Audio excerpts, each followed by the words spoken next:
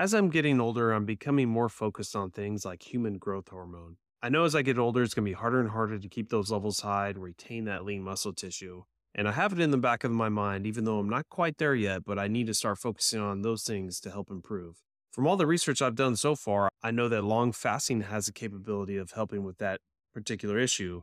But in this episode, I bring on Dr. Michael Turner, an integrative medicine expert who focuses more on a few different supplements and protocols that can help boost those levels for the rest of your life. So, for any guys out there interested, stay tuned. How's it going? This is Brad Williams with Over 40 Fitness Hacks, the podcast where I help you, being over 40, to fight the aging process without giving up your social life. I've been a personal trainer and gym owner for over 14 years, and I specialize in helping the over 40 crowd get to their goals.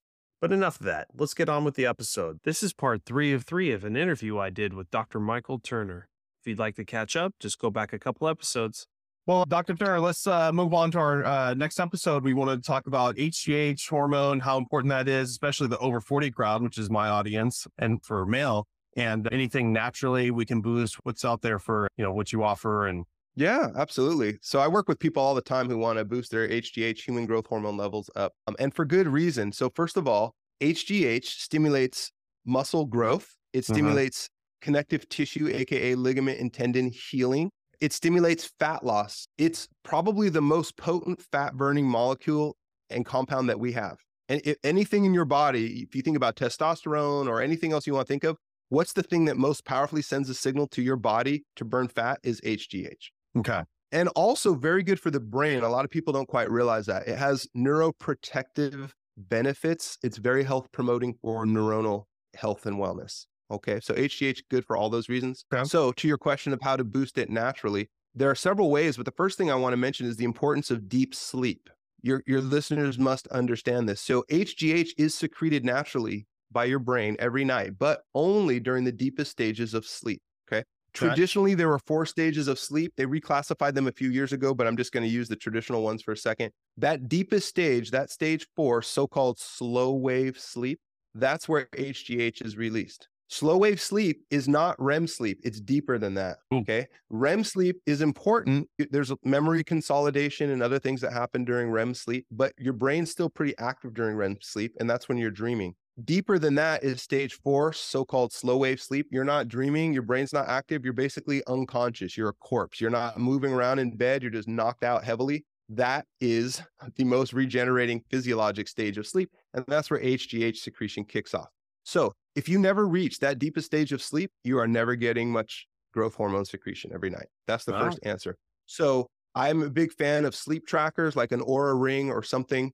And you need to actually become a geek about how much deep sleep you're getting. The more the deep sleep goes up, the more your HGH is naturally going up. The other thing I'll mention, there's a supplement, which is also a neurotransmitter called GABA, G-A-B-A. Don't know if you've heard of it. Yep. Pretty interesting. Yeah, pretty interesting. So GABA is the neurotransmitter that mediates HGH release in the brain. All right. It's sort of the chemical signal and mediator to actually provoke some HGH release. So I remember when I first read this study a couple years ago, and they took some athletes, just some workout fitness guys, and they sent them to the gym on a pretty simple weightlifting circuit. It was only about a 15-minute circuit. It was one set of 12 reps of 5 different machines, something like that. A little bit of upper body, a little bit of lower body, not near 1 rep max by any means. Sort of a simple little circuit. And then they measured how much growth hormone produced by this circuit. And there was a surge of growth hormone, which is cool. And to a different point, exercise itself stimulates growth hormone release. Okay. So the more exercise, the more growth hormone release to a degree, right? Yeah. Not exhaustive hour-long exercises, but basically shorter type bursts, especially strength training, you will get a growth hormone release. All right. So they plotted the growth hormone release of these guys and they calculated the area under the curve, right? So if you can imagine this guy post-exercise, his number starts to rise and then it peaks and then it slowly comes down over 3-4 hours and it's back to baseline. So he got a burst of HGH release from this exercise program. Fair enough. Then they did the same exact exercise program with the addition of 3,000 milligrams of GABA right before. Boom, the HGH burst was bigger. The total area under the curve, that total amount of HGH that was additionally supplied to the person was about 30%. It was about plus 30% with the pre-addition of the GABA, again, because that potentiates the release of HGH from the brain. So If you want to be serious about HGH release, you can take 3,000 milligrams just before a hard workout or 3,000 milligrams right before bed. Again, towards slow wave sleep. When is more naturally released? Is it's more if you get that deep sleep or if you are doing strenuous physical activity? Like if someone were to focus on one, where would you maximize your time? Well, good point. I don't know if there's an exact number comparison. That's a Okay. great question. I don't know if there's exact number comparison to say, hey, if you got absolutely no stage 4 sleep, where would you be at versus if you did an hour of heavy strength training, what number, how does that compare? I can't say that exactly, but I would put, in terms of advising someone, I would put my emphasis first off on sleep. Because that just Okay. takes I would care put of my emphasis. many other things. Yeah. Correct, because it's helping you in so many other respects. Sleep is reducing oxidative stress in your brain. It's reducing levels of inflammation in your body. It's obviously helping your mind mentally become sharp for the next morning. It's promoting testosterone. Same thing, testosterone levels get ramped up at night. Guys who get crummy sleep, they have a less testosterone release in the morning. Testosterone typically peaks first thing in the morning, by the way.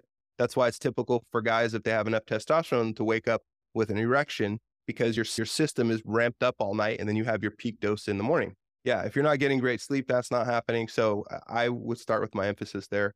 But if there are opportunities to ramp that up twice, why not take it? It's just the more you got to go and flow through, the better. Yeah. Yeah, absolutely. I'll mention one other thing too. I know you got a background in personal training and fitness and stuff. So intense exercise, anaerobic exercise to the point of being out of breath, that's a very strong stimulus for HGH release. Strong stimulus. So basically you're talking about HIIT or anything close to that? Yeah, anything anaerobic or close to it, HIIT type of a concept. Yeah, very cool. Our style of training at our gym is more circuit training, which is like a blend of strength training and using weights and building muscle, but giving them breaks, which is doing cardio, but not at a excessive pace that you would probably be doing in a HIIT workout. We're one step below it, but it is continuous nonstop for that hour. Which is good, right? Which is good. That has benefits. It's always just a question of what is your goal, and you can't accomplish all goals with any one given regimen of exercise, right? So with what you're describing, that's very good for the heart, for sustained cardio, VO2 max, etc. As far as purely from the HGH viewpoint, yeah, the intensity would need to be different and higher to get the most benefit there. But I don't always do the same type of workouts either. I'm not always just doing HIIT and high intensity because frankly, your body can't take it. You can only do so much of that, or you're going to burn out, and you're going to get hurt, that kind of thing. So not every workout that I have is anaerobic intensity. Absolutely. Well, cool. Dr. Turner, how can my audience get a hold of you if they're interested? I know you do a lot of online stuff as well. Is it all online, or are you local brick and mortar as well? I'm local brick and mortar, but that's only one afternoon a week, and I'm in Washington State. So let's just say 5% of what I do is online. Nationwide. Yeah. If people want to get in touch with me, they can go to Dr. Turner, DrTurner, drturner.substack.com. So I have a Substack page, and that has my blog posts, my podcast episodes, how to contact me if you want a consultation, just a bunch of good information. That's probably the one best place to find me. So drturner.substack.com. Okay. And my audience always knows I'll put that in the show notes as well, so it's easy to click. But is your service kind of a continual monthly service, or is it more goal oriented? Let's just work on this goal for this finite amount of time, and then we'll see you later. Or is it a continuous thing working with you? It's goal oriented and it's individualized. So that's what's different about me. As you said, many places it's a membership. Okay, pay $150 and then you get one visit with, I don't know, the nurse practitioner, and then you see the doctor once every 6 months and blah, blah, blah. This is not like that. This is talking about your specific goal. So some guys will come in and say, hey, I have a goal of losing weight. And I'll say, all right, how serious are you? What are you willing to do? Okay, let's plan that we're going to meet every 4 weeks for the next 6 months to help you accomplish that goal. Some guys say, I'm tired and I wonder, and my sex drive is down. I wonder what my testosterone levels are. Once we get their testosterone dialed in, we don't need to meet too frequently. My guys who are on just maintenance testosterone, it's every 6 months. Okay. So it's individualized. Yeah, I look at what that person would need, and then I forecast a plan over a period of time, and we embark on our plan for success. Awesome. Love it.